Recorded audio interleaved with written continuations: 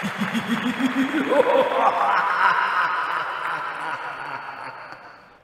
วัสดีครับต้อนรับเข้าสู่รายการ Major Movie Talk นะครับเป็นประจำทุกวันพุธแบบนี้เวลา 3 ทุ่มจนถึง 4 ทุ่มโดยประมาณนะครับดำเนินรายการโดยผมจีนวิวไฟเดอร์เหมือนเดิมนะครับดังนั้นใครอยากจะพูดคุยอยากจะสอบถามอะไรอยากจะคือตอบได้ก็ตอบนะฮะตอบไม่ได้ก็ไม่รู้จะทำยังไงนะครับแต่ค้นได้จะไปค้นให้กันละกันนะมาอยู่กันแบบนี้เป็นประจำทุกสัปดาห์นะครับยังไงก็ขอบคุณทุกคนที่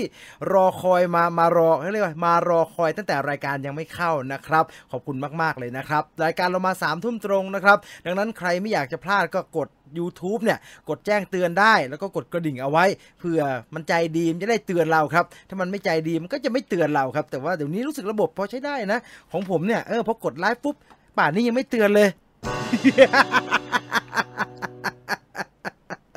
ดังนั้นก็สวัสดีและทักทายทุกคนนะครับยินดีที่ได้กลับมาเจอกันแบบนี้เป็นประจำนะครับเสียงเป็นอย่างไรบ้างสัญญาณเป็นอย่างไรบ้างใครอยู่ที่ไหนมันครึ้มๆนะช่วงนี้มันครึ้มๆนะแล้วก็ดูแห้งๆแล้งๆชอบพี่กลนะมันหมดหน้าหนาวแล้วใช่ไหมแต่ผมว่าตอนเช้าอากาศยังพอใช้ได้อยู่นะครับแล้วก็ตอนบ่ายๆเริ่มร้อนมากแล้วก็ทำท่าเหมือนฝนจะตกละใครอยู่ที่ไหนฝนเริ่มตกหรือยังฟังมาชัดไม่ชัดอย่างไรหรือว่ายังไม่ถึงบ้านขับรถอยู่อะไรก็พูดคุยกันได้นะครับคุณผมอ่านชื่อไม่ออกจริงนะขอประทานโทษนะครับชื่อเป็นภาษาญี่ปุ่นยาวมากเลย บอกว่าสวัสดีครับพี่จีนฟังจากญี่ปุ่นทักทายครับทักทายเช่นเดียวกันครับสถานการณ์ที่ญี่ปุ่นเป็นอย่างไรบ้างครับอยากไปเที่ยวญี่ปุ่นจังเลยไม่ได้ไปญี่ปุ่นมากี่ปีแล้ววะเนี่ยไปคราวที่แล้วกะว่าปีหน้าฉันจะไปตรงนั้นฉันจะไปตรงนี้ที่โอ้โหผ่านมาจะ3 ปีแล้วยังไม่ได้กลับไปเลยคิดถึงโตเกียวนะอยากไปเที่ยวจังเลยนะสถานการณ์ที่นั่นเป็นอย่างไรบ้างมีแววคนไทยจะได้กลับไปเที่ยวเมื่อไหร่บอกกันด้วยนะฮะสวัสดีครับสวัสดีทุกคนนะครับสวัสดีครับดีใจจังนานๆจะได้ทันฟังสดนะครับคุณสุทธิพงศ์ดีใจเหมือนกันครับที่คุณสุทธิพงศ์ได้ทันฟังสดนะครับสวัสดีครับพี่จีนนานๆได้ทันฟังสดนะฟังพี่ก่อนนอนทุกคืนเลยค่ะขอบคุณมากนะครับคุณเดอะกิก้าป่ะกิก้าผมอ่านถูกไหมถ้าผมอ่านไม่ถูกก็ขอประทานอภัยนะนานมาแล้วนานมากที่ไม่ได้มารอก่อนครับโอ้ดีจังเลยผมยินดีมากๆเลยเวลามารอก่อนเนี่ยปกติไม่ได้ฟังสดจะฟังตอนระหว่างขับรถไปทำงานตอนเช้านะครับยินดีมากๆเลยที่ได้เป็นเพื่อนร่วมทางในการไปทำงานนะครับวันนี้มาทันครับพี่จีนดูสครีมหรือยังสนุกดีนะอยากดูเหมือนกันนะสวัสดีครับพี่จีนจากโจโจ้นะครับคุณเดอะพีนัทมาค่ะยกมือนะโอเคเสียงชัดบรรยากาศเย็นๆครับดีจังเลยอากาศเย็นๆแบบนี้ดีนะสวัสดีครับเปิดมาปุ๊บเจอปั๊บเลยดีใจแสดงว่าคุณเป็นดวงดีมากๆเลยนะครับวันนี้ผมมาทันผมก็มาทัน เพราะแต่ผมมาไม่ทันนะมันจะมีคนคอมเมนต์ว่าสายเลทสาย สวัสดีพี่จีนสวัสดีนะครับพี่จีนหนังไทยที่ฉายใน Netflix ผู้กำกับเขาดีลกับ Netflix ก่อนสร้างหรือว่าเขาสร้างเสร็จแล้วค่อยไปคุยทีหลังแล้วทีมสร้างหนังได้ค่าตัวจาก Netflix ยังไงเหรอครับวันหลังจะไปถามให้ก็แล้วกันนะครับเรื่องนี้ไม่รู้รายละเอียดนะครับเอาเป็นว่าเท่าที่รู้ก็คือมี2แบบเลยครับทำแล้วไปขายก็ได้แต่เขาก็จะถามเขาก็จะให้ราคามาว่าจะซื้อราคานี้แล้วก็ให้ไปเลยแต่ละเรื่องไม่เท่ากันนะครับไม่ว่าจะเป็นหนังที่เข้าโรงแล้วหรือว่าหนังใหม่แกะกล่องก็ตามหรืออีกอย่างหนึ่งก็คือเป็น original เขาจะเรียกว่า original content นะฮะ original content ของ Netflix ก็คือ Netflix จ้างให้ผลิตเลยดังนั้นก็จะมีกรอบมีระเบียบหลายๆอย่างที่เป็นของ Netflix นะครับชื่อทีมครับคุณทีมโอเคผมจะได้อ่านถูกเป็นคนไทยในฮิโรชิมานะครับเคยเห็นในรูปถ่ายเคยเห็นในสารคดีน่าไปเที่ยวจังเลยนะพี่จีนดูตัวอย่าง One for the Road แล้วรู้สึกอย่างไรบ้างครับเตรียมทิชชู่ได้เลยทิชชู่ผมว่าไม่น่าเอาจริงๆนะทิชชู่ผมว่าไม่น่าเพราะว่าประเด็นนี้ผมว่าไม่แต่แผลฉีกไหมนี่ว่ากันอีกทีนะ เตือนไว้นะครับว่า very dangerous นะครับอันตรายเหลือเกินนะครับ One for the Road ของคุณณัฐวุฒิภูลพิริยะนะครับงานใหม่ล่าสุดที่ถ้าผมฟังไม่ผิดผมฟังผู้กำกับสัมภาษณ์นะคือหนังมันพูดเรื่องการที่ตัวละครที่ชื่อว่าคุณอู๊ดเนี่ยเดินทางกลับไปเยี่ยมแฟนเก่าถูกไหมกลับไปหาแฟนเก่าแต่ละคนผมได้ยินว่าคุณบาสแกก็ต้องกลับไปหาแฟนเก่านะครับเพื่อที่จะเก็บความรู้สึกหลายๆแบบเอามาทำหนังเรื่องเนี่ยดังนั้นแล้วประเด็นระวังแผลฉีกนะ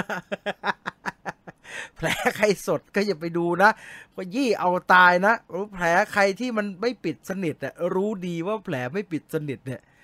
ผมว่าอันตรายนะครับผมว่าอันตรายไม่ใช่เล่นนะหนัง GDH อ่ะคุณอย่าไปไว้ใจตัวอย่างผมได้กลิ่นและสัญญาณที่ไม่ดีมาแต่ผมไม่กล้าพูดลงไปใน Major Trailer Talk นะผมทำเสร็จละ Major Trailer Talk เนี่ยก็น่าจะรอวันฉายอยู่ไม่รู้ Major เอาขึ้นหรือยังนะครับน่าจะรอวันเอาขึ้นอยู่เดี๋ยวรอฟังได้เลยนะครับสำหรับ One for the Road นะ พูดตามตรงว่าบาดเสียวใช่เล่นนะไปดูสครีมตั้งใจว่าจะไปหาฆาตกรให้ได้สุดท้ายดูไปเรื่อยๆปล่อยให้หนังเฉลยตัวฆาตกรเองไม่ได้หนังมันสนุกจนไม่ได้เดาก่อนใช่ไหมผมเพิ่งย้อนไปดูเทป 1-10 ของรายการนี่มันรายการ Major Marvel Talk ชัดๆเลยครับ ถ้าคุณโนอาจ๋าถ้าคุณโนอาดูข่าวหนังต่างประเทศเหมือนผมเนี่ยคุณโนอาจะเลี่ยงไม่ได้ครับพูดตามตรง this is their age ครับนี่มันคือยุคสมัยของพวกเขาครับมันคือยุคสมัยของหนังฮีโร่เลยแล้วหนักไปกว่านั้นก็มันก็พูดได้มันเป็นยุคสมัยของหนังมาเวลแหละช่วงไหนที่เขามีกระแสนะครับตอนที่หนังฉายนี่ไม่ต้องพูดถึงเลยโคตรเยอะเลยไม่มีข่าวอื่นเลยเรียกว่าพอหนังฉายกระแสเยอะหนังกลับมาฉายในสตรีมมิ่งก็กลับมากระแสเยอะอีกแบบแทบจะกลบข่าวอื่นไปหมดเลยดังนั้น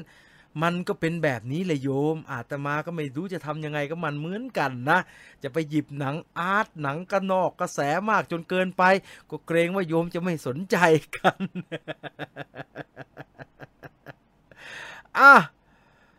สวัสดีนะครับสวัสดีตอนเช้าที่อเมริกานะครับ Good morning Dream Life นะครับอยากสั่งขนมปังสั่งได้ที่ไหนครับพี่จีนสั่งได้ที่ Facebook Fanpage Cooking Finder นะครับ Cooking ตามด้วยคำว่า Finder สะกดถูกเนาะเข้าไปดูแล้วก็ไปกดติดตามไว้แหละครับมีของจะให้ Pre-order เมื่อไหร่เดี๋ยวจะประกาศนะคิดว่าพรุ่งนี้น่าจะให้ Pre-order นะเตรียมตัวได้เลย พี่จีนวันนี้มีข่าว The Batman ไหมมีครับแต่ว่าพูดถึงหนัง DC แล้วหวาดเสียวกลัวโดนลากไปกระทืบอีกเขาชอบหาว่าผมเป็นแฟนมาร์เวลหรือผมเป็นแฟนมาร์เวลโดยไม่รู้ตัววะไม่น่านะผมถามทุกคนแล้วอะดีกว่าผมทุกคนฟังแล้วรู้สึกผมเป็นแฟนมาร์เวลจริงเหรอฮะมีคนก็บอกว่าผมเป็นแฟนมาร์เวลช่องเนี่ยมันแฟนมาร์เวลชอบให้ร้ายชอบให้ข่าวไม่ดีกับหนัง DC จริงเหรอจริงหรือเปล่าเดือนหน้ามูนฟอร์มาแล้วรอเลยสุกนี้จะคุยหนังเรื่องอะไรดีครับพี่เดี๋ยวไปดูนะยังไม่รู้เหมือนกันนะทำไมเดือนมกราคมมันช้าอย่างเงี้แบทแมนต้องมีนาคมแน่คุณทีบอกว่าอยากดู The Batman ผมก็อยากดู The Batman ครับสวัสดีครับฟังจากมหาสารคามนะครับตอนนี้ดึก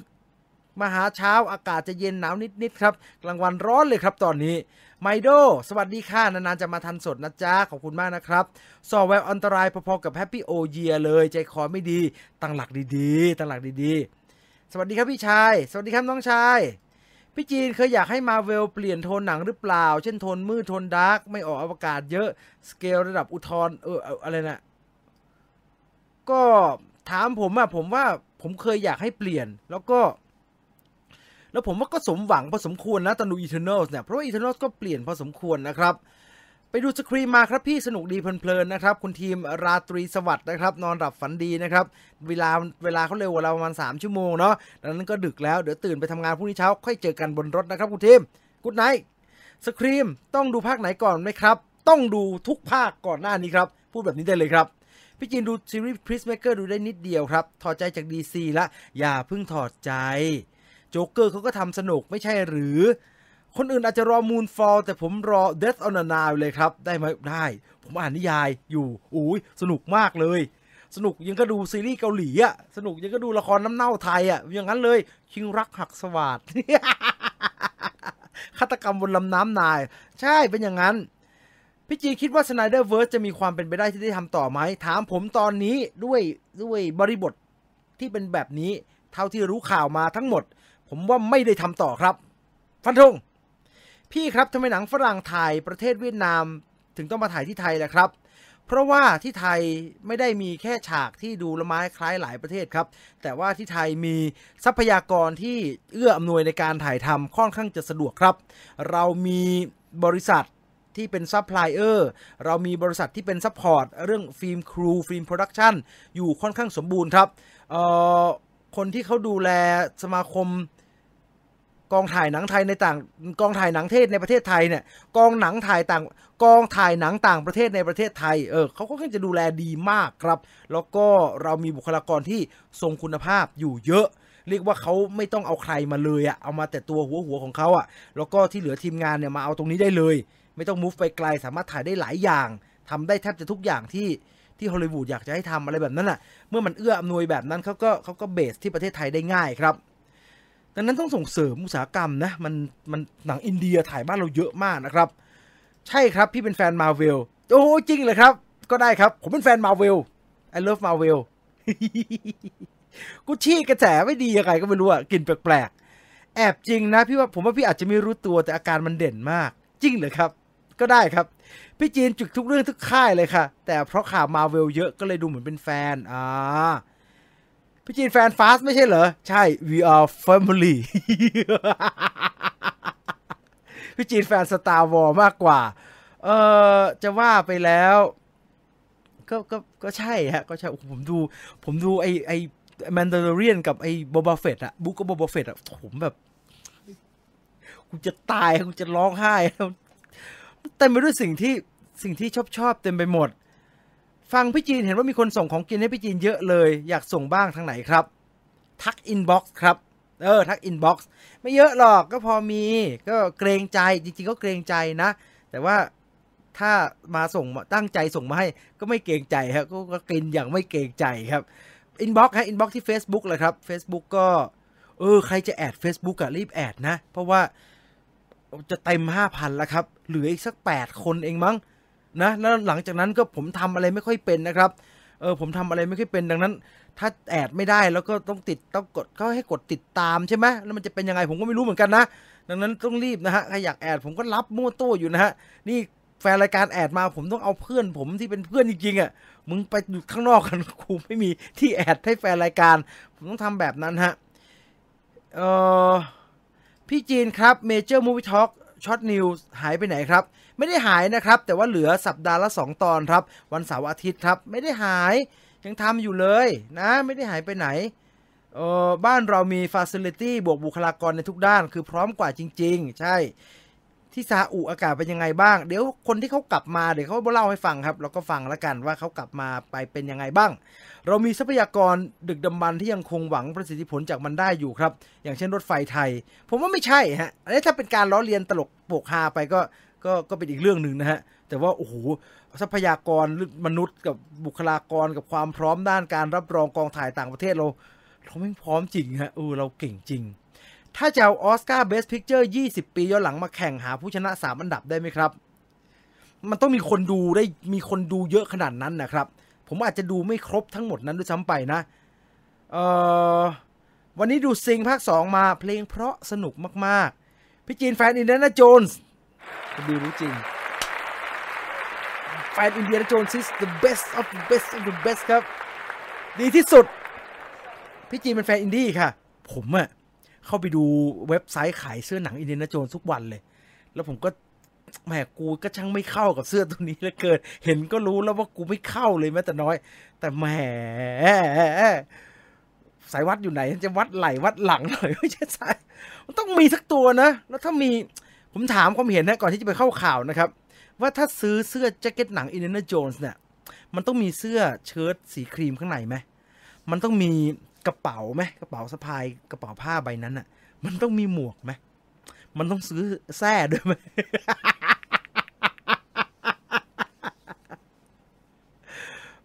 มันยังไงดีคุณผมไม่รู้จะทำยังไงนะคุณช่วยแนะนำผมทีครับผมจะไม่ไหวอยู่แล้วผมอยากได้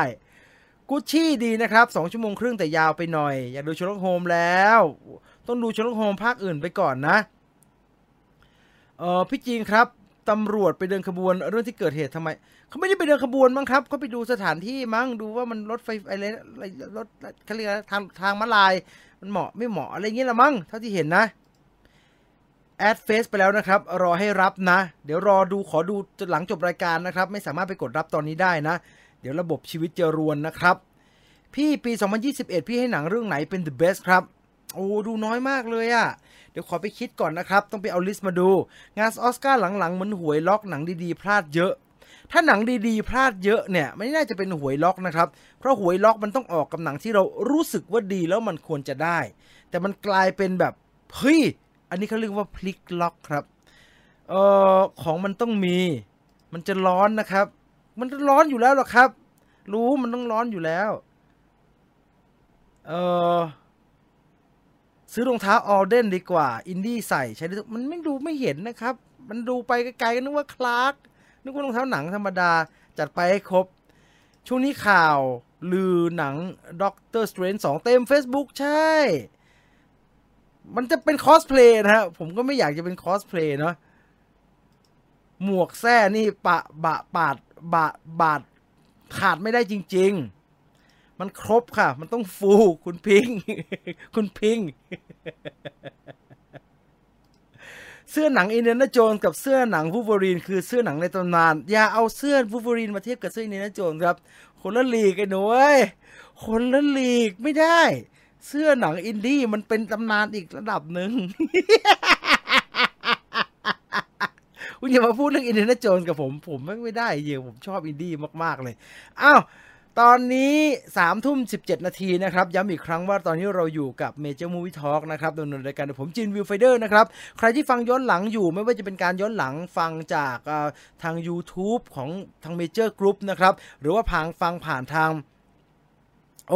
หรือว่าฟังผ่านทางสตรีมมิ่งนะครับไม่ใช่สตรีมมิ่งสิฟังทางพอดแคสต์ฟังผ่านทางพอดแคสต์ของ Viewfinder Podcast นะครับ Spotify Apple Podcast Podbean หรือว่าทางใดก็ตามนะครับอยากจะฟังสดๆก็เรียนเชิญนะครับทุกวันพุธเวลา 3 ทุ่มจนถึง 4 ทุ่มนะครับที่ YouTube Major Group นะครับกดไลค์กดกระดิ่งเอาไว้นะจะได้ไม่พลาดนะครับมาดูข่าวของเราในวันนี้ดีกว่านะครับเดี๋ยวถ้าเวลาเหลือเราจะกลับมาอ่านคอมเมนต์กันอีกนะครับหรือว่าถ้ามันล้นจริงๆก็เดี๋ยววันศุกร์ค่อยมาอ่านกันแบบเต็มๆก็แล้วกันนะวันนั้นมีเวลาเหลือเฟือมีคุณตุลช่วยด้วยอันนี้มันอยู่คนเดียวอ่านได้เยอะจนเหนื่อยก่อนไปเริ่มข่าวแรกขอจิบ1 ทีมาพร้อมคอชุ่มมาดูข่าวแรกของเราในวันนี้ครับกับเรื่องราวของ Spider-Man ครับ Spider-Man ผมเซตโปรแกรมใหม่แล้วผมลืมโลโก้ว่ะเดี๋ยวผมจะทำยังไง Spider-Man เป็นหนังที่เราพูดถึงทุกสัปดาห์นะครับแล้วก็เลี่ยงไม่ได้เลยแล้วพอพูดถึงคนก็จะหาว่าผมเป็นแฟน Marvel ซึ่งจริงๆก็ไม่ใช่ซะทีเดียวนะครับแต่ว่าเอานะมันจะไปทำยังไงได้ถูกไหมฮะมันก็ต้องพูดถึงอย่างนี้แหละนะไม่เป็นไร Spider-Man ที่เราจะพูดถึงในวันนี้เนี่ยเป็นประเด็นในเรื่องของหนัง Spider-Man ที่ทำเงินมากๆเลยครับต้องบอกแบบนี้ครับว่า Spider-Man No Way Home ที่เป็นหนังเรื่องล่าสุดของ Marvel Cinematic Universe เนี่ยทำเงินมหาศาลเลยครับแล้วทุกคนก็ลุ้นมากๆเลยว่าโอ้โหเขาจะไปทำเงินหยุดลงตรงที่ไหนหยุดตรงไหนยังไม่รู้ครับแต่ว่าล่าสุดเมื่อช่วงปลายสัปดาห์ที่ผ่านมานะครับมีการสรุปยอดที่ Box Office Mojo เป็น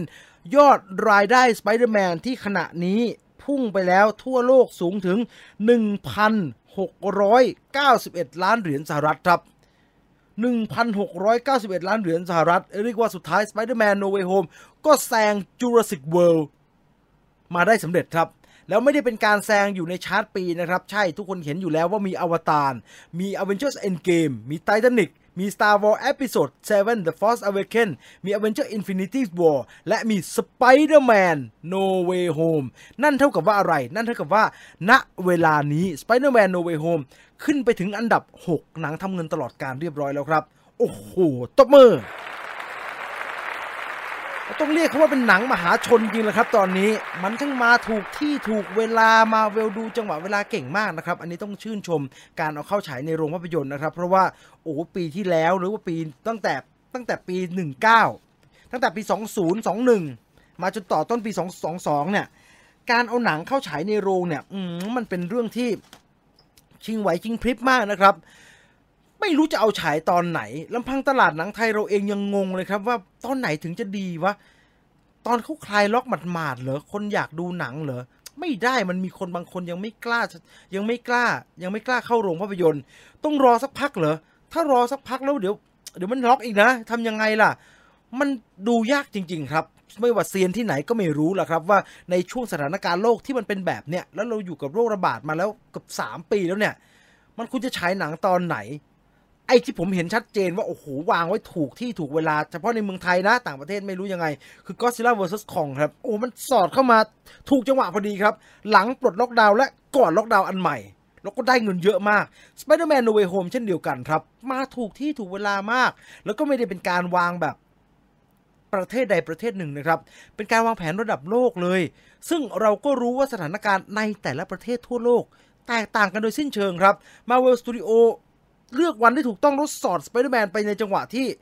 ทุกคนพร้อมใจจะออกมาดูนะครับแล้วผมว่าครึ่งหนึ่งก็เป็นเพราะว่ามันเป็น Spider-Man ด้วยแหละคนก็ถ้าเป็นอย่างอื่นคนอาจจะรู้สึกแบบยังไม่กล้าแต่พอเป็น Spider-Man มันอยากดูมากๆจริงๆถูกไหมฮะดังนั้น Spider-Man ก็เลยทำเงินเยอะครับแล้วก็ทำเงินเยอะขึ้นเรื่อยๆนะครับอย่างที่บอกตอนนี้ขึ้นไปอยู่อันดับ6แล้วครับแล้วก็แซง Jurassic World เรียบร้อยแล้วไอจะแซงรุ่นพี่ของตัวเองอย่าง Avengers Infinity War หรือไม่เนี่ยขออีก3 ล้านนิดผมว่าไม่รอด Infinity War ถามผมนะผมว่าไม่รอดโดนไอ้หนูปีเตอร์ พาร์เกอร์แซงแน่ๆเลยแต่จะแซง Star Wars ไหมโอ้โหถ้าแซง Avengers Infinity War ได้เนี่ยผมว่าไปหายใจรถต้นคอไททานิกแน่ครับเพราะถ้าแซง Avengers Infinity War ได้อีกปลายขนน่ะมันห่างกันปลายขน Infinity War กับ Star Wars มันทะลุ Star Wars แน่ครับมันทะลุไปกอดคอไททานิกแน่แต่จะแซงไททานิกได้ไหมผมว่ายากจะขึ้นไปเท่าเอ็นเกมได้ไหมผมว่ายากมันขาดอีกตั้ง1,000นะครับมันแล้วมันหมดกระแสจะหมดแล้วไอ้ที่เลยไม่ทันแล้วล่ะได้ขึ้นไปสูงสุดก็คงขึ้นแต่ก็สูงมากนะคือที่เราเห็นในลิสต์นี้เนี่ยทุกเรื่องมันไม่ได้เป็นหนังที่เข้าฉายในช่วงโควิดนะครับแต่ว่า Spider-Man มันฉายในช่วงโควิดเต็มเลยอะดังนั้นแล้วโอ้โหเขาฝีมือจริงฮะฝีมือจริงตบมือให้อีก1 ทีและนี่คือเรื่องของ Spider-Man นะครับกับการกลายเป็นหนังทำเงินที่โอ้โหทำเงินอย่างต่อเนื่องและยาวนานจริงๆครับจากจักรวาล Marvel นะครับเราข้ามไปที่จักรวาล DC กันบ้างดีกว่าครับเดี๋ยวแฟนๆ DC เขาจะน้อยใจแล้วก็ข่าวที่จะเล่านี้ไม่ได้เป็นข่าวเสียหายๆนะครับจะเป็นข่าวดีๆข่าวที่ส่งเสริมการขายจะเป็นข่าวที่ชื่นชมความสมจริงสมจังชื่นชมความดีงามในการทำหนัง DC การทำงานที่Marvel ยังไม่กล้าทำเลย DC มีส่วนที่น่าสนใจมากๆครับแล้วก็ทำออกมาได้ดีมากๆเลยแล้วก็น่าจับตามองแล้วก็น่าจับตามองมากๆครับโดยเฉพาะภาพยนตร์เรื่องล่าสุดที่กำกับโดยแมตต์รีฟอย่างภาพยนตร์เรื่อง The Batman นั่นเองครับThe Batman คืองานในการกำกับของแมตต์รีฟนะครับที่ได้โรเบิร์ต แพตตินสันมารับบทเป็นบรูซ เวย์นนะครับแล้วก็เป็นหนังที่หลายคนจับตามองมากๆครับเพราะว่าอะไรเพราะว่าแบทแมนเวอร์ชันนี้มันตามติดมาจากโจ๊กเกอร์ครับซึ่งต้องบอกก่อนนะว่าโจ๊กเกอร์ที่ว่าควินฟินิกซ์แสดงอ่ะมันไม่ได้เป็นโจ๊กเกอร์ที่อยู่ในจักรวาลแบทแมนที่โรเบิร์ต แพตตินสันเป็นบรูซ เวย์นนะครับมันเป็นคนละจักรวาลกันทางผู้กำกับเขาออกมาพูดชัดเจนแล้วครับว่าไม่ได้อยู่ในจักรวาลเดียวกันแยกกันขาดอย่างสิ้นเชิงนะครับดังนั้นแบทแมนครั้งนี้แต่อย่างไรก็ตามใช้คำนี้ดีกว่าแต่อย่างไรก็ตาม The Batman ครั้งนี้ก็ยังดูน่าสนใจอยู่ดีครับเพราะว่าท่ามกลางหนัง DC ที่ทำมาตลอดแล้วมันดูสีสันฉูดฉาดดูจริงจังแต่ก็ยังคงเป็นการ์ตูนอยู่อะแต่แบทแมนคราวนี้มาจริงจังมากครับมาจริงจังมากมาจริงจังในแบบที่มันทำให้เราแอบคิดถึงโจ๊กเกอร์ที่ว่าควินฟินิกซ์เล่นว่าเขาจะไปได้ถึงตรงนั้นหรือเปล่านะฮะดังนั้นแล้วทุกอย่างที่อยู่ใน The Batman เนี่ยมันก็เลยถูกจับตามองทุกฝีก้าวครับไม่ว่าจะเป็นการเปลี่ยนสีผิวของตัวละครบางตัวการเลือกแคสติ้งที่เฮ้ยเป็นการคิดใหม่ทำใหม่นะดีไซน์ของตัวละครหลายๆตัวก็ดูเรียลลิสติกดูสมจริงมากๆนะครับและหนึ่งในสิ่งที่ยืนยันว่าโอ้แมตต์รีฟเอาจริงเว้ยThe Batman คราวนี้สมจริงมากๆเว้ยก็คือเขาเรียกว่าอายไลเนอร์ของแบทแมนครับ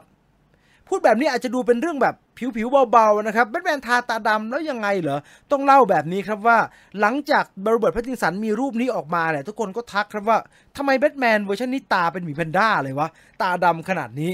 ถ้าเราย้อนกลับไปดูผมเล่าแบบ ผมเล่าแบบนี้ครับถ้าเราย้อนกลับไปดูแบทแมนในเวอร์ชันอื่นๆนะครับเราจะเห็นว่ามีเกือบจะทุกเวอร์ชันครับในฉากที่บรูซเวย์นตัดสินใจ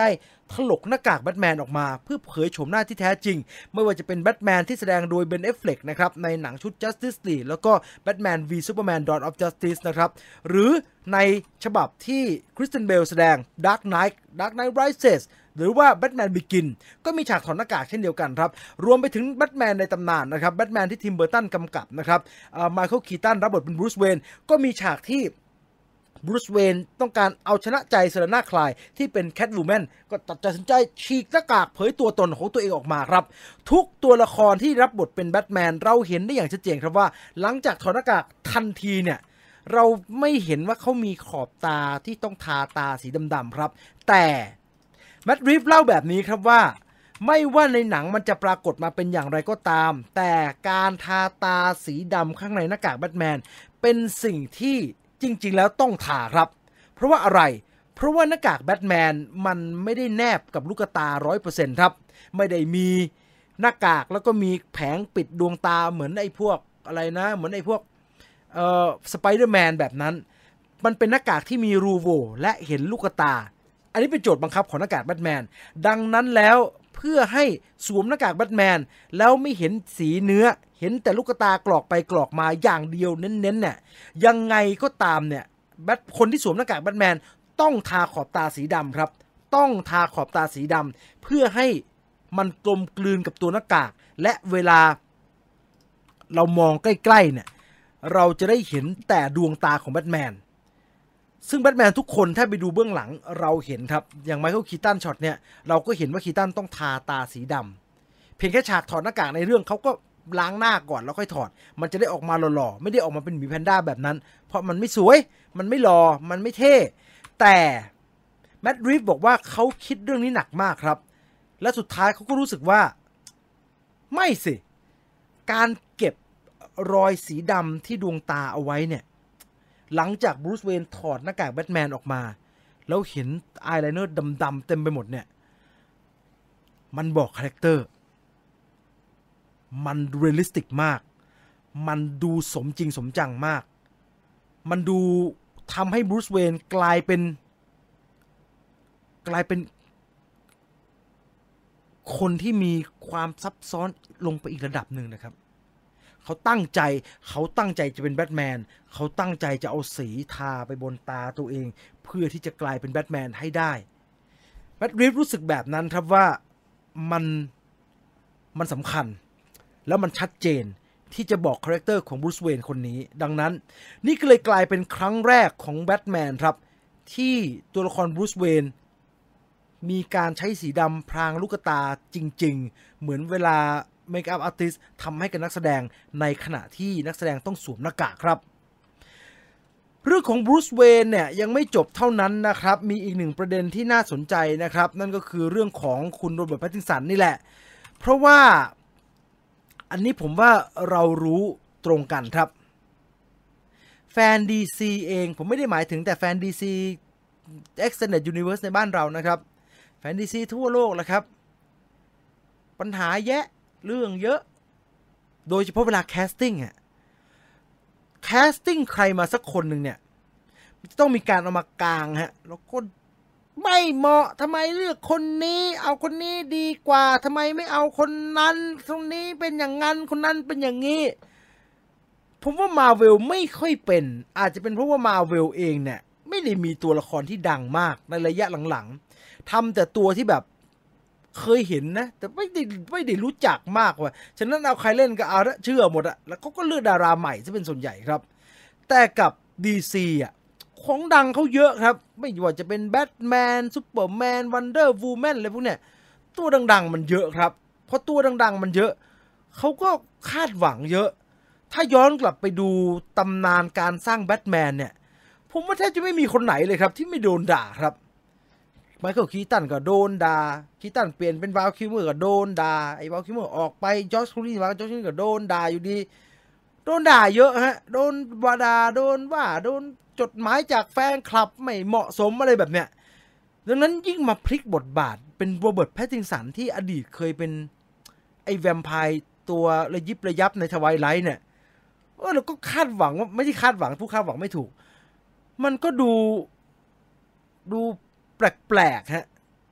ดูไม่เหมาะแต่อย่างไรก็ตามไม่มีใครว่าโรเบิร์ต แพตตินสันครับไม่มีใครรู้สึกว่าโรเบิร์ต แพตตินสันไม่เหมาะแล้วทุกคนให้โอกาสโรเบิร์ต แพตตินสันเขาก็เลยกลายเป็นประเด็นขึ้นมาครับว่าเอ๊ะเขาไปถามแมตต์ รีฟครับว่าแมตต์ รีฟตอนแคสโรเบิร์ต แพตตินสันเข้ามาแล้วเราประกาศชื่อ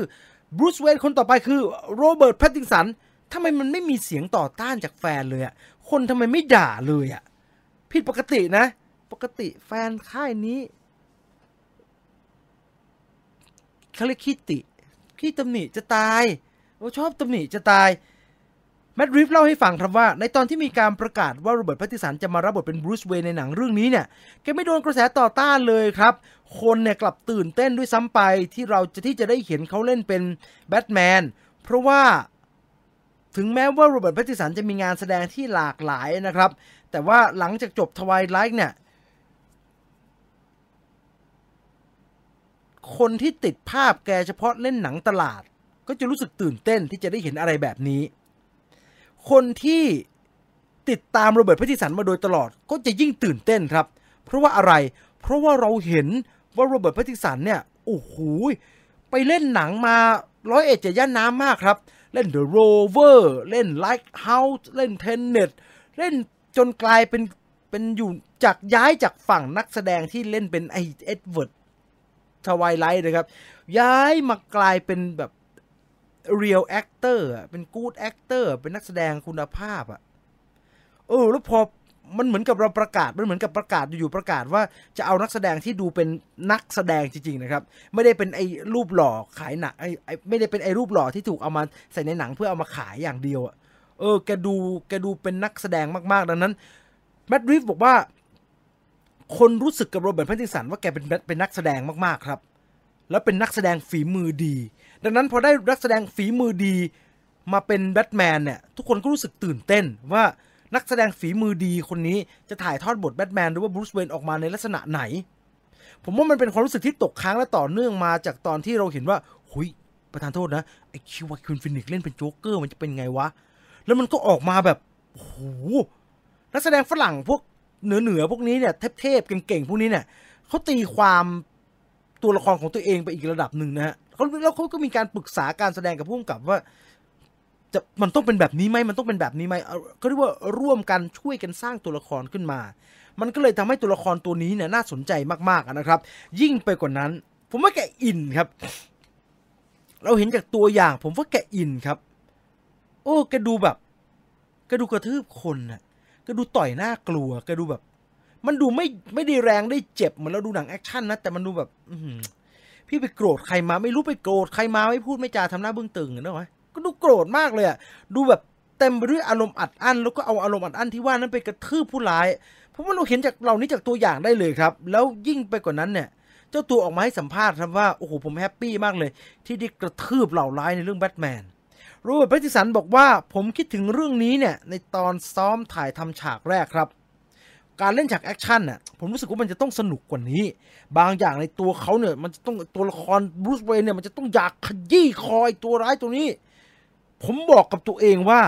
ถ้าเขาใช้เวลาในช่วงกลางคืนไล่ล่าอาชญากรมันเป็นไปได้เลยนะที่เขาจะไม่รู้สึกยินดีที่จะทำแบบนั้น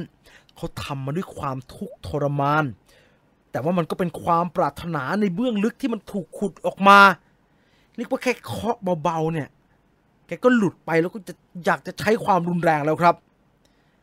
ดังนั้นตัวละครบรูซ เวย์นเนี่ยพยายามที่จะโน้มน้าวใจตัวเองว่าผู้ร้ายทุกคนคือคนที่ทำร้ายพ่อแม่ของกูดังนั้นเขาก็เลยอนุญาตให้ความทุกข์ในใจความอัดอั้นในใจเนี่ยมันถูกระเบิดใส่คนร้ายที่อยู่ตรงหน้าทุกคนในดีกรีที่เท่ากันครับผมบอกแล้วทุกหมัดที่แกต่อยลงไปในตัวอย่างที่เราเห็นน่ะมันเป็นหมัดแห่งความแค้นว่ามึงทำพ่อกูแบบนี้ได้ยังไงโหนั่นแค่ในตัวอย่างนะครับนั่นแค่ในตัวอย่างนะผมกลัวอย่างเดียวตอนเนี้ย คือเราเองอะจินตนาการไปไกลมากแล้ว To Infinity and Beyond ไปหมดแล้วขอนะครับปีที่แล้วเนี่ยผมขอมากี่เรื่องวะผมขอมา2เรื่องเป็นหนังไทยทั้งคู่ผมขอร่างทรงซึ่งอันนั้นไม่น่าหวั่นมากแต่ผมขอร่างทรงไว้อย่างหน่อมแนมมากนะจัดให้หนักๆเต็มๆนะโอ้โหแล้วต้องบรรจงจัดมาเต็มข้อมากต่อมาผมขอโฟคิงครับผมกลัวโฟคิงมันห่วยจริงๆผมกลัวมันไม่ดีเพราะว่าผมใครก็รู้คุณตุลก็เชียร์ผมก็เชียร์เยอะแต่ไอ้แบทแมนเนี่ยผมตามมานานมากครับแล้วผมก็รู้สึกว่าไอ้คิดถ้ามันออกมาไม่ดีอ่ะมันจะเป็นยังไงวะ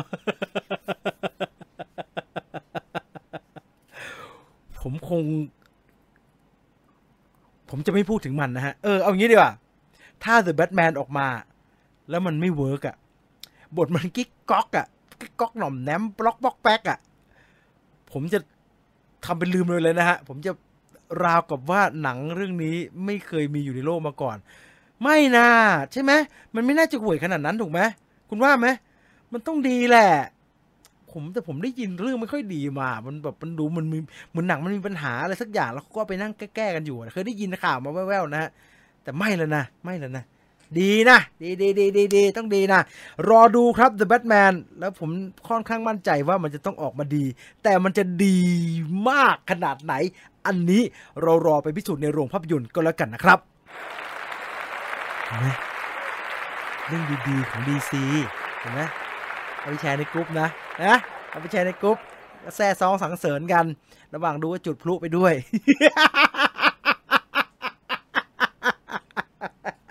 ระหว่างดูว่าจุดพลุไปด้วยนะหนังจะดีหนังก็จุดพลุจุดไฟเย็นในขณะที่ดูไปด้วยนะแล้วก็เปิดเพลงนะแล้วก็เอาไปแชร์ในกลุ่มนะ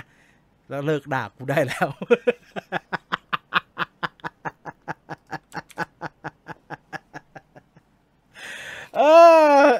นั่นคือ The Batman นะครับนั่นคือ The Batman นะไม่มีอะไรห่วยกับ Forever ไปอีกแล้วนะครับแต่ผมจำความรู้สึกตอนดู Batman Forever ตอนเด็กได้นะผมก็รู้สึกสนุกนะมันการ์ตูนดีอ่ะมันการ์ตูนดีชอบแต่ตอนนี้ไม่รู้มันเป็นยังไงนะสวัสดีครับพี่จีนดาบพิฆาตอสูรดาบพิฆาตกลางหิมะใช่ไหมแบทแมนมันซวยตรงที่มันมีมาตรฐานของโนแลนค้ำคออยู่สำหรับผมนะผมไม่มายเลยเพราะผมก็เอาจริงๆนะนอกจากดาร์กไนท์ภาค2อ่ะผมว่าอันอื่นก็ประมาณหนึ่งเท่านั้นนะผมก็ไม่ได้ชอบอะไรมากมายอ่ะผมว่าชอบของทิมเบอร์ตันอันเก่ามากกว่าตาหมีแพนด้าคือบรูซเวย์นทำงานกลางคืนทุกคืนนอนน้อยมันคงไม่ห่วยเท่า Dragon Ball Evolution ไม่ใช่ละฮะ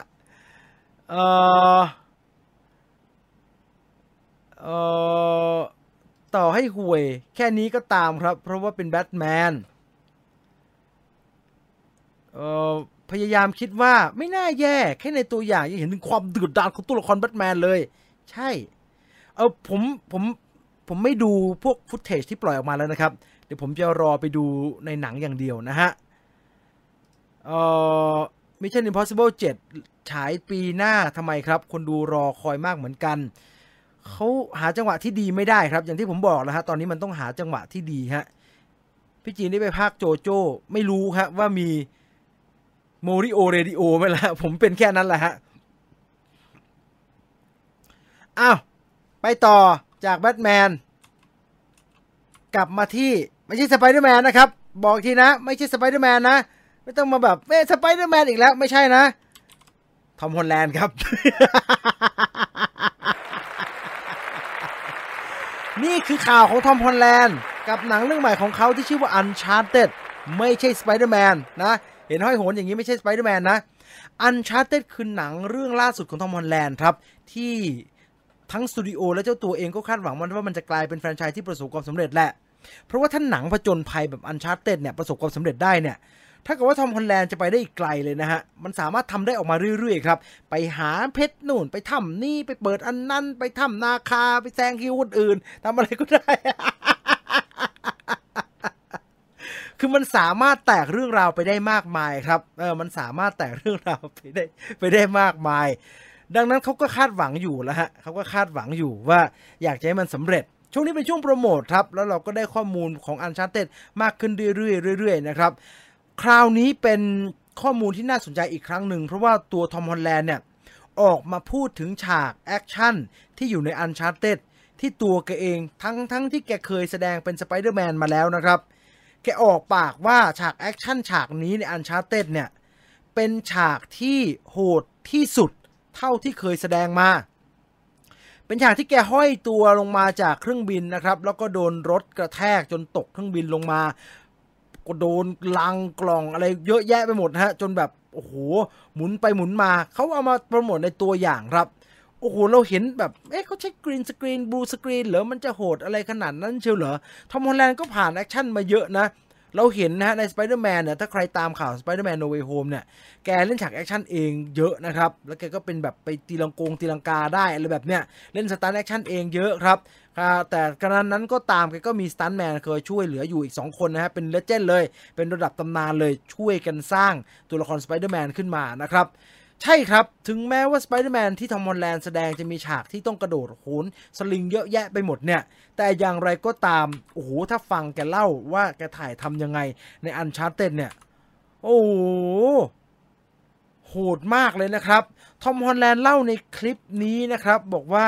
นี่คือหนึ่งในฉากที่โหดที่สุดเท่าที่ผมเคยทำงานมาเลยแล้วก็เป็นฉากแอคชั่นสตันที่ใหญ่ที่สุดเท่าที่เคยทำงานมาผมต้องตกลงมาจากเครื่องบินพร้อมกับกล่องสินค้ามากมายเราถ่ายทำฉากนี้อยู่เดือนกาก็คือประมาณ5สัปดาห์นะครับโดยตลอดทั้ง5สัปดาห์นั้นเนี่ยทอมฮอลแลนด์ต้องโดนแขวนอยู่บนสลิงบนความสูงกว่า100ฟุตครับแล้วมันมีจังหวะที่เราเห็นตัวละครนาธานเดรกเนี่ยหมุนอยู่กลางอากาศหมุนเนี่ยแกก็ถูกจับหมุนอยู่แบบนั้นเลยครับแกบอกว่ามันน่ากลัวแล้วก็แบบกูจะตายไม่วะอะไรแบบนั้นเลยอ่ะนั่นทำให้ใช่ครับมันไม่ใช่แค่ทอมฮอลแลนด์ครับที่รู้สึกว่าฉันตกลงมาจากเครื่องบิน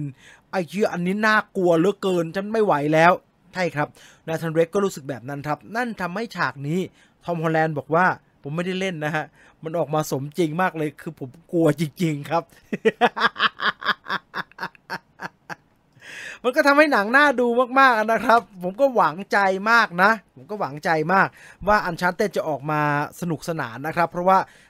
ผมชอบอินเดียนาโจนส์เนาะผมชอบหนังผจญภัยทางนี้อยู่แล้วยังคือครูซอะไรแบบเนี้ยถ้ามันออกมาแล้วดีมันก็ทำไปได้เรื่อยๆนะครับดังนั้นเอาใจช่วยแล้วก็รอลุ้นอยู่นะครับแต่สัญญาณที่ไม่ค่อยสู้ดีนักของ Uncharted เนี่ยก็อยู่ตรงที่เขาบอกแบบนี้เขาบอกว่ามันอยู่ตรงที่ทอมฮอลแลนด์ออกมาพูดแบ่งรับแบ่งสู้เรื่องการกลับไปเป็นสไปเดอร์แมน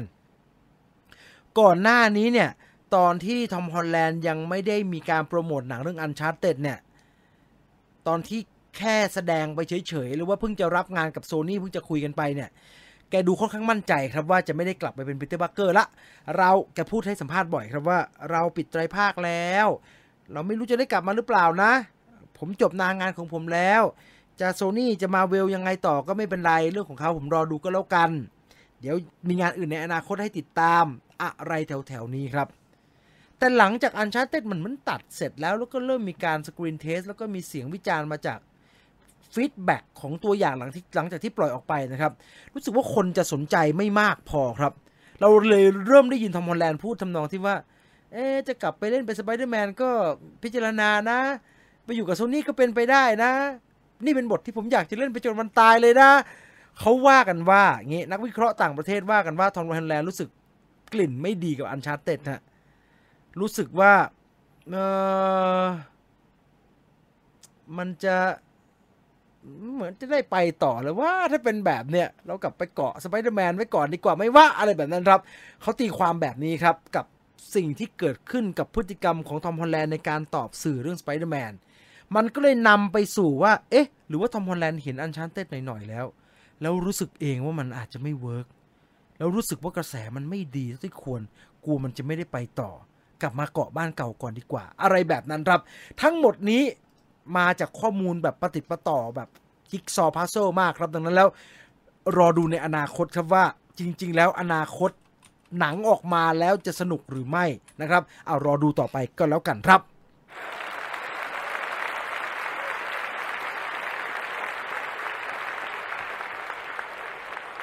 ย้ำนะครับขณะนี้ 21:46 นาทีนะครับคุณกูอยู่กับรายการ Major Movie Talk นะครับดำเนินรายการโดยผมจินวิวไฟเดอร์นะครับรายการที่เราจะมาพูดคุยกันเกี่ยวกับเรื่องราวของภาพยนตร์นะครับเรื่องราวข่าวคราวต่างๆที่น่าสนใจนะครับงานที่มีข่าวที่มีประเด็นน่าติดตามนะครับเดี๋ยวจะเอามาเล่าให้ฟังเป็นประจำทุกสัปดาห์แบบนี้นะครับบอกแบบนี้ว่าผมเองผมไม่ได้เป็นผู้เชี่ยวชาญผู้รู้กูเรออะไรนะฮะกูไม่รู้เลยสักอย่างเลยครับผมไปอ่านมาแล้วผมเขาคุยกันเรื่องนี้อยู่เรื่องหนังผมก็เลยมาชวนทุกคนคุยครับรู้สึกว่าถ้าได้คุยเรื่องหนังความคืบหน้าต่างๆกับคนที่เขาดูหนังเหมือนกันก็สนุกดีนะดังนั้นเราเป็นคอมมูนิตี้คนชอบดูหนังครับดังนั้นเราก็มาพูดคุยกันแบบนี้เป็นประจำทุกสัปดาห์อะไรที่พูดผิดไปช่วยแก้ไขได้แนะนำกันได้ผมไม่มีปัญหาผมไม่มีอีโก้เรื่องนั้นอะไรที่พูดแล้วไม่เห็นด้วยชี้แจงกันได้ฮะพูดคุยกันได้นะครับหรือว่าอะไรที่สนับสนุนก็แชทได้เช่นเดียวกันนะครับคุณคอมเมนต์เข้ามาได้เลยนะครับเราจะไปต่อนะครับกับอีกหนึ่งกรณีที่อันนี้น่าสนใจเพราะว่าอะไรเพราะว่าผมว่ามันเป็นเรื่องที่เกี่ยวข้องกับกลยุทธ์ในการโปรโมทของหนังปัจจุบันหลายๆเรื่องครับนั่นก็คือสร้างความคาดหวังให้แก่คนดูทั้งที่ของจริงแล้วประธานโทษนะมึงไม่มีในหนังเอามาขายแต่พอไปดูแล้วไม่มีอันนี้ในฐานะคนดูเรารู้สึกเจ็บเรารู้สึกแค้นเรารู้สึกว่าฉันเข้ามาดูเพราะฉันอยากเห็นสิ่งนี้ที่คือเอามาให้ฉันดูในตัวอย่างไงแต่พอฉันมาดูหนังเต็มๆทำไมไม่มีวะนั่นคือปัญหาใหญ่และปัญหาที่ว่ากลายเป็นกรณีฟ้องร้องครับจะเล่าให้ฟังมันเป็นกรณีฟ้องร้องที่เกี่ยวกับภาพยนตร์เรื่อง Yesterday ครับ Yesterday เป็นหนังที่พูดถึงปาฏิหาริย์ที่เกิดขึ้นกับผู้ชายคนหนึ่งครับที่อยู่มาวันหนึ่งเนี่ยคนทั่วโลกเป็นอะไรก็ไม่รู้ลืมเพลงของ The Beatles รากว่าโลกนี้ไม่เคยมี The Beatles มาก่อนมีแกคนเดียวแหละครับจำได้ว่าเพลงของ The Beatles เป็นอย่างไรบ้างมีเพลงอะไรร้องอะไรบ้างนะครับแกก็เอามาร้องแล้วแกก็เลยกลายเป็นคนที่ประสบความสำเร็จจากเพลงของ The Beatles แต่ทุกคนทั่วโลกเข้าใจว่าแกเป็นคนแต่งเองนั่นคือภาพยนตร์เรื่อง Yesterday ครับแล้วปัญหามันเกิดอะไรขึ้นปัญหามันเกิดขึ้นนะวันที่ Yesterday ฉายลงไปจบไปเรียบร้อยเลยละครับแล้วมันก็กลายเป็นหนังที่ขายอยู่ในแพลตฟอร์มต่างประเทศเขาไม่ได้นิยมก็นิยมแหละแต่มันก็นอกจากอย่างนี้ใช้คำนี้ดีกว่านอกจากเขาจะนิยมดูสตรีมมิ่งที่จ่ายรายเดือนแล้วดูเท่าไหร่ก็ได้เนี่ยเขานิยมเช่าแล้วก็ซื้อหนังสตรีมมิ่งเป็นเรื่องดูไม่น้อยครับไม่ว่าจะเป็นบริการต่างๆนะครับ Apple Movie Amazon อะไรก็ตามนะครับกรณีครั้งนี้เนี่ยเกิดขึ้นที่ amazon.com ครับมีผู้ชาย2คนซื้อหนังเรื่อง Yesterday ไปดูจ่ายเงินไปประมาณ 3.99 เหรียญครับคุณเป็นเงินไทยก็ตกประมาณ100 บาทแกชื่อว่าคอนเนอร์กับปีเตอร์ไมเคิลไอ้คอนเนอร์กับปีเตอร์ไมเคิลเนี่ย2คนซื้อ Yesterday ไปดูครับด้วยเหตุผลเดียวกันเพราะว่าทั้งคู่เป็นแฟนของดาราที่มีชื่อว่าแอนนาเดออามาสคือคนนี้แอนนาเดออามาสเนี่ยเธอสวยมากนะครับก่อนหน้านี้เรารู้จักกับเธอใน Blade Runner เธอเป็นน้องจอยเราได้ดู Night Out เธอเล่นเก่งมากน่ารักมากเลย2คนคุณคอนเนอร์กับคุณไมเคิลเนี่ยเขาเป็นแฟนของแอนนาเดออามาสครับแล้วก็ดูตัวอย่าง Yesterday แล้วก็เห็นฉากนี้แล้วก็เห็นแอนนาเดออามาสแล้วก็รู้สึกว่าอุ๊ยมีแอนนาเดออามาสด้วยฉันเป็นแฟนคลับฉันไปซื้อหนังของเธอมาดูดีกว่าใน Amazon มีก็ไปซื้อมาก็นั่งดู Yesterday ครับนั่งดูไปมันมีแต่Hamish Patelกับน้องลิลลี่เจมส์ที่เป็นนางเอกทั้งเรื่องเนี่ยแอนนาเดออามาสโผล่เข้ามารู้สึกจะประมาณ5 วิ10 วิได้มั้งครับไอ้2คนที่ไปเช่าหนังมาก็เป็นเดือดเป็นร้อนสิครับโกรธมากฉันซื้อหนังฉันเช่าหนัง Yesterday มาเพราะฉันจะดูนักแสดงคนนี้แต่ในหนังไม่มีให้ก็ในตัวอย่างมีแล้วทำไมในหนังเต็มๆไม่มีก็เลยทะเลาะก็เลยกลายเป็นเรื่องราวใหญ่โตแล้วก็เกิดการฟ้องร้องครับ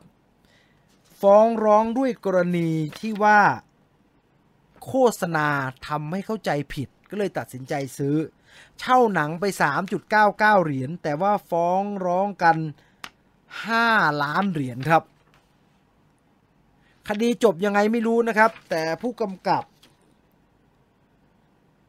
ออกมาชี้แจงทั้งผู้กำกับและผู้อำนวยการสร้างออกมาชี้แจงว่าคือจริงๆอ่ะตัวละครแอนนาเดออามาสเนี่ยถูกใส่ในเรื่อง Yesterday จริงนะและเป็นการใส่ในประเด็นรักสามเศร้าพระเอกนางเอกแล้วก็มีตัวละครแอนนาเดออามาสใส่เข้ามาแล้วแต่ตัดต่อไปตัดต่อมาเขารู้สึกว่าตัวละครตัวนี้ทำให้เรื่องราวซับซ้อนเกินกว่าความเป็นจริงครับเขาก็เลยตัดออกไปตัดทิ้งไปโดยที่ทีมโปรโมทเนี่ยยังเอารูปเธอมาใส่อยู่เพราะว่าเห็นว่าดารามีชื่อเสียงก็เอามาโปรโมททำให้สุดท้ายแล้วในตัวอย่างมีแต่ในหนังเต็มๆไม่มีคดีฟ้องร้องนี่จะจบลงตรงไหนผมไม่รู้ครับรู้แต่ว่าจริงๆมันก็ไม่ควรนะมันก็ไม่ควรนะใส่สิ่งที่ในหนังไม่มีลงไปในตัวอย่างเนี่ยเพราะมันทำให้เกิดความคาดหวังลืมไปแอนนาเดออามาสอีกเรื่องคือนี่น็อกเธอไม่ได้เป็นผมดำนะเธอคือพลผมทองจริงๆเธอย้อมผมนะใครเคยดูแต่ซูดซาร์ขึ้นมาทันทีเห็นน็อกและนั่นเป็นกรณีที่น่าสนใจครับที่เกี่ยวข้องกับภาพยนตร์เรื่อง Yesterday ครับเรื่องของการฉายตัวอย่างที่ไม่ตรงกับหนังจริงๆที่เราดูเนี่ยจริงๆไม่ได้มีแค่เรื่อง Yesterday หรอกครับมีอีกหนึ่งเรื่องที่เราเพิ่งดูไปตัวอย่างฉายอย่างหนึ่งหนังเต็มๆออกมามึงไปใส่ตัวละครเพิ่มตอนไหนเหรอไม่เห็นมีเลยในตัวอย่างไม่เห็นเป็นแบบนี้เลยทำไมหนังเต็มๆเป็นแบบนี้ใช่ครับเรากลับมาที่เดิมฮะ Spider-Man No Way Home ครับเรื่องนี้เป็นปัญหาระดับโลกครับแต่ไม่ได้เป็นความไม่พอใจนะไม่มีในตัวอย่างแล้วในหนังจริงไม่มีเนี่ยโกรธแต่ในหนังจริงในตัวอย่างไม่มีแล้วมาในตัวหนังจริงมันมีเนี่ยก็เป็นบวกฮะมันได้บวกไงแต่นั้นก็แค่โดนหลอกแต่ว่าดีใจมันก็ดีใจที่ได้เห็นสิ่งนี้เรื่องนี้น่าสนใจเพราะว่าสุดท้ายแล้วมีการสัมภาษณ์ทีม Visual Effects ครับผมติดใจเรื่องนี้มากเลยว่าฉากกิ้งก่าหน้าสั่นเนี่ยคนทำมันยังไงวะมันเป็นแบบทะเลาะไม่ใช่ทะเลาะเป็นแบบแผนแบบมึงลบอันนี้ออกได้ไหมหรือว่าเขาขอกันยังไงแมกกาซีนที่เป็น Visual Effect แมกกาซีนนะครับชื่อว่า Before and After เขาไปสัมภาษณ์คุณคริสวากเนอร์เนี่ยเป็น CG Computer Visual Effect Supervisor ของ Spider-Man No Way Home ก็ถามถึงฉากนี้แหละครับว่ามิสเตอร์คริสมันมิสเตอร์วากเนอร์มันคอนโทรเวอร์ซี่มากเลยนะฉากเนี่ยที่กิ้งก่าหน้าสั่นอ่ะคนก็คุยกันทั้งโลกเลยนะอยู่รู้ตัวไหมอยู่เป็นคนตัดออกหรือเปล่าเขาเล่าแบบนี้ครับคนทางVisual Effectเขาเล่าแบบนี้เขาบอกว่าในการทำงานโปรโมทหนังเนี่ยเราทีมงานเอฟเฟกต์ทั้งหมดเนี่ยเราอยู่ในฝั่งของคนทำหนังนะเราเป็นอยู่ในฝั่งของคนทำหนังแต่ว่าคนทำหนังกับฝั่งการตลาดเนี่ยมันไม่ได้ทำงานพร้อมกัน 100% คือเราจะได้รับการรีเควสต์มาจากคนทำหนังคนทำการตลาดครับว่าอยากจะได้อะไรบ้างเอาไปโปรโมทเราก็ส่งเหมือนกับ material ทั้งหลายไปให้รวมกันไปแล้วอยู่ก็ไป assemble เองเอาไปรวมกันเองคนทำ Visual Effect บอกว่าเราก็ส่งไปหมดแล้วฮะมีอะไรเราก็ส่งให้ไปในแบบที่เขา request มาแต่เขา request มาว่าเอาฉากใหญ่มาแล้วตัดที่มันสปอยทิ้งออกไปหน่อยได้ไหมเราก็ต้องทำแหละครับแต่ว่าเราไม่เห็นว่าสุดท้ายแล้วfinal product ตัวอย่างมันออกมาเป็นยังไงบ้างเราไม่ได้เกี่ยวด้วยเลยครับในฐานะคนทำเอฟเฟกต์เราก็จะส่งสิ่งที่เขาต้องการให้ไปแล้วทีมการตลาดเขาไปตัดของเขาเองแล้วเขาไปตัดกันอีท่าไหนก็ไม่รู้มันก็เลยออกมาเป็นกิ้งก่าหน้าสะบัดนั่นเราไม่รู้เรื่องด้วยเลยครับเรารู้อย่างเดียวว่าเราอาจจะผิดที่เราส่งของผิดไปมั้งแต่ส่งผิดไปแล้วมึงเอาไปใช้ทำไมวะอะไรแบบนั้นแหละก็อยู่แถวๆนั้นแหละแต่ว่าแกก็บอกว่าสุดท้ายก็ไม่เป็นไรครับรู้ว่าท้ายที่สุดแล้วเนี่ยมันทำให้คนในอินเทอร์เน็ตเนี่ยคลั่งกันไปทั้งโลกเลยในช่วงเวลานั้น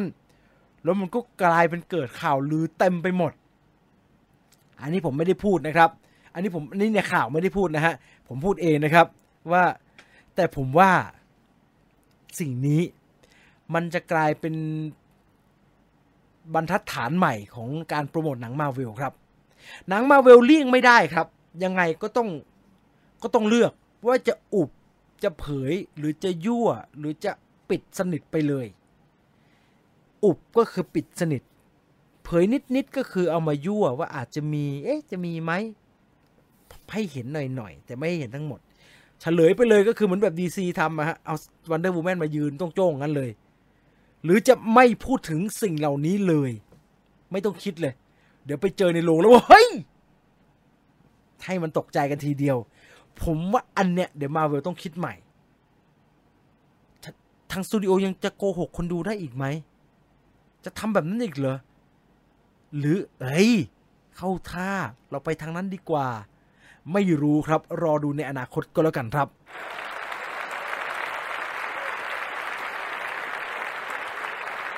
ไหนมาเวลก็มาเวลต่ออีกสักเรื่องกันแล้วกันนะฮะอันนี้น่าสนใจผมว่าทีม Visual Effect หลุดแต่มันก็ไม่ได้หลุดซะทีเดียวนะครับมันเป็นเรื่องที่ใครก็น่าจะพอรู้อยู่แล้วฉาก Ebony Blade เนี่ยดาบของตัวละคร Black Knight เนี่ยที่ตัวละครดีนวิทแมนนะฮะดีนวิทแมนจะจับแล้วก็มีเสียงบอกว่า Are you sure Mr. Whitman แล้วก็หนังก็จบไปเราก็ไม่ได้รู้แหละฮะเพราะเขาไม่ได้บอกไว้ว่าแล้วดีนวิทแมนจะกลับมาในหนังเรื่องไหน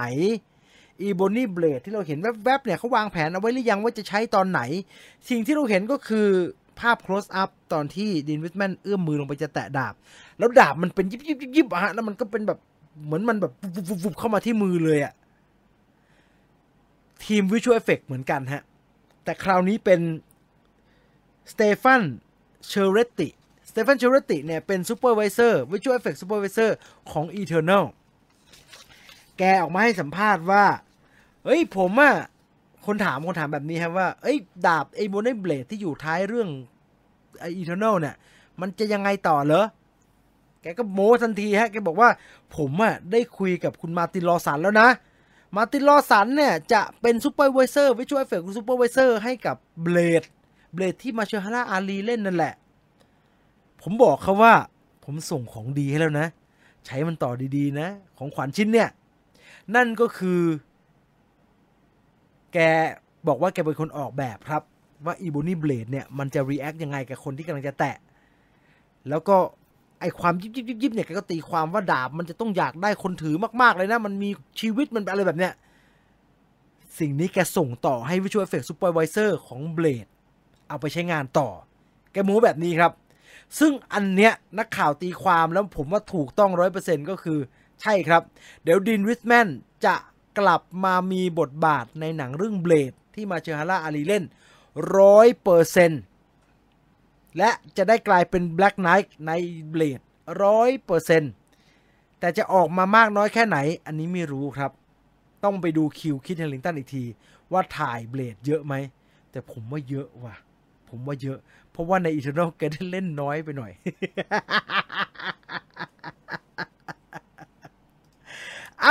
นั่นคือเรื่องราวของ Marvel Cinematic Universe นะครับมีข่าวอัปเดตที่น่าสนใจอีกพอสมควรตอนนี้ 4 ทุ่มตรงแล้วนะครับขอไปเร็วนิดนึงก็แล้วกันนะขอข้ามไปบ้างบางข่าวที่มันไม่ค่อยมีความคืบหน้าที่สำคัญนะฮะเอาไปดูดูนก่อนดูนนะครับบทเสร็จแล้วนะครับเดนิส วิลเลเนฟออกมาบอกว่าบทภาพยนตร์ดูนภาคต่อเนี่ยจะเสร็จสมบูรณ์แล้วก็จะเริ่มทำสตอรี่บอร์ดเร็วๆนี้นะครับตัวเดนิส วิลเลเนฟบอกว่าภาคที่แล้วเซนเดย่าปรากฏตัวออกมาแค่นิดเดียวแต่ว่าจะมีส่วนเป็นเนื้อเรื่องหลักของภาค2ที่เราจะได้ดูกันในอนาคตนะครับดูน2เนี่ยกำหนดฉายที่อเมริกา20 ตุลา23นะครับแล้วก็จะเริ่มถ่ายทำกรกฎาคมปีนี้ครับไม่ได้ดูนอย่างเดียวนะฮะที่จะมีภาค2ครับ The Meg ก็จะมีภาค2เช่นเดียวกันนะครับทาง KFTV ประกาศว่า The Meg 2หรือว่า The Meg The Trace เนี่ยจะเริ่มถ่ายทำสัปดาห์หน้านะครับแล้วก็เปลี่ยนสถานที่ถ่ายทำจากภาคแรกนะฮะย้ายไปถ่ายที่สตูดิโอของ Warner Brothers ที่อังกฤษนะครับวางแผนเอาไว้ว่าจะถ่ายทำถึงพฤษภาคมนะครับโดยถ่ายทำในแท้งน้ำยักษ์2ถังนะฮะรอติดตามความบู๊ล้างผลาญเลือดพล่านใต้ทะเลของเจสัน สเตธแฮมได้เลยนะครับอีกหนึ่งเรื่องครับ มูนฟอลกำลังจะฉายแล้วคนถามแล้วอเมริดมูนฟอลนี่ทำภาคต่อไหมหนังโรแลนด์อเมริดนี่จริงๆแล้วมันเป็นหนังล้างโลกมันทำภาคต่อยากนะครับมี ID4 แล้วมั้งที่ถูกเอามาทำต่อแต่ตัวแกไม่ได้ทำต่อนะฮะแล้วก็ออกมาเกลื่อยมากครับเปื่อยมาก ID4 ภาค2ไม่น่าทำเลยเพราะทุกอย่าง2012 The Day After Tomorrow มันดูจบนะฮะกระทั่ง ID4 ก็ตามอ่ะมันดูจบอ่ะมันดูไปต่อลำบากแต่แตกต่างจาก Moonfall ภาคนี้ครับโรแลนด์ เอเมริชให้สัมภาษณ์ว่า Moonfall เนี่ยมันมีเรื่องที่เจ๋งอยู่ในนั้นมันมีประเด็นที่ดีอยู่ในนั้นแล้วเป็นประเด็นที่ดีซึ่งในฐานะผู้กำกับเนี่ยผมรู้สึกว่ามันไปต่อได้อีกเยอะเพราะว่าอะไรเพราะว่า Moonfall เนี่ยไอเรื่องดวงจันทร์หลุดวงโคจรจะตกมาชนโลกเนี่ยมันเป็นแค่ไซส์สตอรี่มันเป็นแค่เรื่องเคียงข้างน้ำจิ้มเป็นกิมจิเฉยๆไม่ได้เป็นเรื่องหลักถ้าคุณได้รู้เรื่องหลักของ Moonfall นะคุณจะรู้เลยว่าโอ้โหไอเดียนี้แม่งมันเจิดไปได้ไกลเลยไปได้หลากหลายมากเลยแต่ขอนิดเดียวมีเงื่อนไขเดียวที่จะไอเดีย Moonfall นั้นจะถูกเอาไปต่อยอดหรือไม่เนี่ยก็คือขอให้ได้ตังค์ก่อน ขอให้ได้ตังค์ก่อนถ้าได้ตังค์นะผมว่าทำต่อ Moonfall เพราะว่าวัตถุดิบมันรออยู่แล้วโรแลนด์ เอเมริชก็ให้สัมภาษณ์ฝากบอกแฟนๆทุกคนครับว่าในดวงจันทร์ในเรื่อง Moonfall เนี่ยมันมีอะไรมากกว่าที่คุณคิดนะแต่ว่าไอ้คำว่ามากกว่าที่คุณคิดเนี่ยหลบโฆษณาดีๆนะสปอยมากเลยนะไปดูในโรงดีกว่า ผมก็รู้สึกครับพี่โรแลนด์ เอเมริชครับว่าไอ้ข่าวโฆษณา Moonfall เนี่ยสปอยไปไหนนักหนาว่าโคตรสปอยเลยเฉลยเยอะไปหมดเลยอ่ะผมรู้สึกแบบเหลือไว้ให้กูเคี้ยวในโรงมั้งนะเฮ้ยอ้าวอีกหนึ่งอันฮะไหนๆก็พูดถึง Star Wars ขอนิดเดียวนะขอพูดถึง Star Wars บ้างมันมีรูปออกมาครับใน Instagram ของนะแอนโทนีเดเนียลแอนโทนีเดเนียลเนี่ยก็คือนักแสดงที่สวมชุดและพากย์เสียงเป็น C-3PO ครับตั้งแต่ Star Wars New Hope แล้วครับและแกก็เล่น Star Wars มาเรื่อยๆครับแล้วก็รับบทเป็น C-3PO นี่แหละคือถ้าเรากลับไปย้อนดูข้อมูลผลงานการแสดงของแอนโทนีเดเนียลเนี่ยก็ไม่ได้เล่นเป็นอย่างอื่นแล้วฮะแกเล่นเป็น R2D แกเล่นเป็น C-3PO แทบจะอย่างเดียวเลยครับในระยะหลังๆแต่ณวันนี้แกใส่ชุด motion capture และแกก็โพสต์ข้อความบอกว่า finally a new suit that fit ในที่สุดชุดใหม่มาแล้วแม่ใส่พอดีมากเลยแล้วก็ไม่ได้บอกอะไรเพิ่มครับคนก็แกจะไปโมแคปเป็นดาราเป็นตัวละครตัวอื่นหรือเปล่าหรือว่าจะมีการทำ C-3PO เป็น motion capture ไม่รู้รอดูก็แล้วกันกลับมาที่ The Batman ฮะนี่ได้เห็นกันจะแล้วผมมารอดูมานานว่าพอดาโน่เป็น The Riddler เนี่ยมันจะออกมาอีกท่าไหนวะเพราะว่า The Riddler เนี่ยด้วยความเป็นตัวละครเพี้ยนหลายครั้งถูกตีความออกมาในคอสตูมที่มันการ์ตูนไปหน่อยอะไรแบบเนี้ยฮะจนกระทั่ง The Riddler วันนี้ดูเป็นคนโรคจิตดูเป็นประหลาดดูแบบประหลาดแต่อยู่บนโลกแห่งความเป็นจริงผมรู้สึกหวั่นใจชำรุดแทนมนุษย์ค้างคาวมากเลยครับว่า The Riddler ภาคนี้มันดูโหดยังไงก็ไม่รู้เพราะว่า The Riddler ไม่ว่าจะในซีรีส์หรือว่าในภาพยนตร์ฉบับเก่าเนี่ยแกดูเป็นไอ้ขี้แพ้หน่อยฮะแล้วก็ดูเอาจริงๆถ้าเผชิญหน้ากันตัวต่อตัวเนี่ยไม่รอดหรอกบรูซเวนดุขนาดนั้นน่ะมึงโดนต่อยแว่นแตกแน่แต่ไอ้นี่มันดูแปลกๆเว้ยดูไม่น่าไว้ใจดูน่ากลัวยังไงก็ไม่รู้โหไอ้จิมแคร์รี่ไม่ไหวนะครับคุณทวีชาติฮะไม่ไหวนะจิมแคร์รี่ประหลาดการ์ตูนเกินแล้วนั่นคือ The Riddler สุดท้ายอีกหนึ่งใบคอนเซปต์อาร์ตจาก Spider-Man No Way Home เขาก็คิดแสดงว่าเขาคิดไว้เยอะมากนะผมว่าเขาน่าจะพิมพ์ขายนะเพราะเขาคิดอะไรไว้บ้างไอ้หนัง Marvel แต่ละเรื่องว่าพล็อตเนี่ยมันเคยมีมากี่ร่างกี่ดราฟต์แบบ Another Draft of Marvel Cinematic Universe อย่างเงี้ยผมจะซื้อมาอ่านเลยนะมันดูมีหลากหลายมากครับและนี่คือหนึ่งในพล็อตที่ว่าครับ มิสซิริโอก็มาจากไหนก็ไม่รู้มาจากจักรวาลอื่นมั้งแล้วโอ้โหมันได้ซัดกับด็อกเตอร์สเตรนจ์แต่ว่ามันไม่น่าเอาด็อกเตอร์สเตรนจ์อยู่นะครับมันทำอะไรไม่ได้จริงนะฮะมิสซิริโอมันใช้ภาพหลอนอย่างเดียวเนี่ยหรือนี่เป็นมิสซิริโอที่มีพลังจริงๆแล้วมาจาก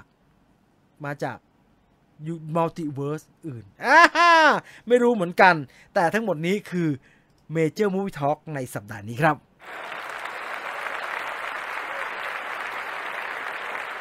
ดูหนังที่จะฉายวันพรุ่งนี้ก่อนจะได้เลือกว่าจะดูเรื่องอะไรเริ่มต้นด้วยโลกบอกให้รู้ว่ากูรักมึงนะฮะเป็นหนังมิตรภาพความรักระหว่างเพื่อนท่ามกลางเหตุการณ์การหลบหนีนักเลงกลุ่มใหญ่นักเลงขาใหญ่นะฮะหนังวัยรุ่นแหละหนังวัยรุ่นนะฮะโลกบอกให้รู้ว่ากูรักมึงพี่พจน์เป็นผู้กำกับเหรอไม่รู้เหมือนกันเดี๋ยวขอไปดูอีกทีแล้วกัน Resident Evil มาแล้วครับ Welcome to Raccoon City จะหมู่จะจ่าจะหมวดหรือแค่พลทหารเราจะได้รู้กันแล้วครับ ไปดูถ้าดีก็ทำต่อถ้าไม่ดีก็เลิกตลาดวายเท่านี้ตามมาด้วยรถด่วนขบวนนรก Railway Heroes นะฮะ Based on True Story นะครับหนังจีนนะครับน่าสนใจมากๆนะครับ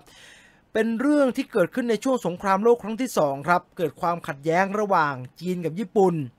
กระทบกระทั่งกันรุนแรงมากครับกระทั่งประชาชนชนชั้นแรงงานเลยครับกลุ่มนายช่างรถไฟในสถานีของจีนเนี่ยสละชีวิตไปบุกปล้นคลังสินค้าของญี่ปุ่นนะครับ Railway Heroes ออกมาเป็นอย่างไรไปดูในโรงภาพยนตร์ครับตามมาด้วยทรงดวลทะลุนรกน้องเจสสิก้าจาก Paradise ใช่ไหมพักโซดำเป็นคนขับรถส่งของด่วนพิเศษไม่เคยเลทไม่เคยสายแล้วก็งานล่าสุดต้องรับพ่อลูกลี้ภัยออกเกาหลีจะออกเกาหลีเหนือหรือเปล่าไม่แน่ใจนะแต่พักโซดามเล่นไปดูกันครับ แล้วเฮ้ยมันจะมาแคปมันเยอะเป็นแผงอย่างงี้วะมันอะไรเนี่ยการ์ตูนการ์ตูนคุณตูนก็เขียนว่า29 มกราคมอนิเมะฉายบานเลยนะ วัตารุผมจะไปดูวัตารุ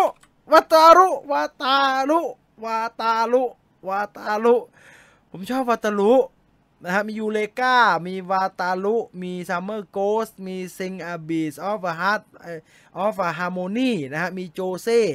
นะฮะไปดูกันได้อนิเมะเป็นเจ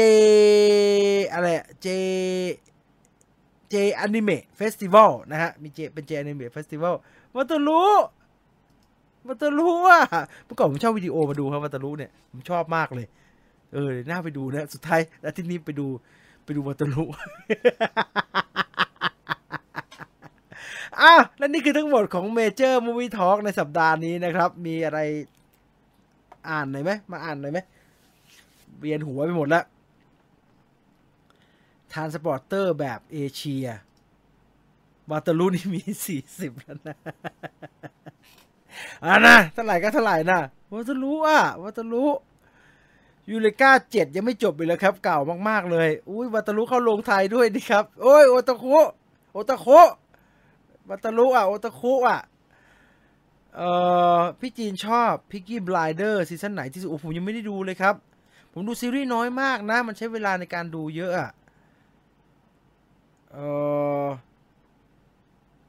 ยูริก้าเป็นภาครีจักรวาลเกินไปนะฮะบอกให้โลกรู้ครับพี่เท่านี้แล้วกันนะฮะเท่านี้แล้วกันใครทันยูริก้าคุณไม่เด็กเลยพรุ่งนี้ไปดูหนังกันวัตารุกรีดเห็นไหมวัตารุกรีดต้องกรีดเจอวัตารุแล้วต้องกรีดวัตารุเวลาคุณไปดูเดี๋ยวร้องไห้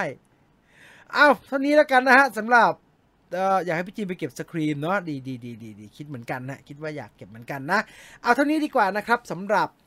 Major Movie Talk ในสัปดาห์นี้นะครับยังไงก็ขอบคุณทุกคนมากๆนะครับที่ติดตามรับฟังรายการมาตลอด1 ชั่วโมง 12 นาทีนะครับ1 ชั่วโมง 12 นาทีนะครับยังไงก็กลับมาเจอกันใหม่ในสัปดาห์หน้าได้นะครับ เวลาดีกว่านี้3 ทุ่มจนถึง4 ทุ่มโดยประมาณนะครับทาง YouTube Channel Major Group นะครับดำเนินรายการโดยผมจินวิวไฟเดอร์วันศุกร์นี้อย่าลืมนะครับไปเจอกันที่ Scoop Viewfinder นะครับกับ Viewfinder Radio สำหรับวันนี้หมดเวลาแล้วนอนหลับฝันดีราตรีสวัสดิ์ทุกคนนะครับผมจินวิวไฟเดอร์ลาไปก่อนสวัสดีครับ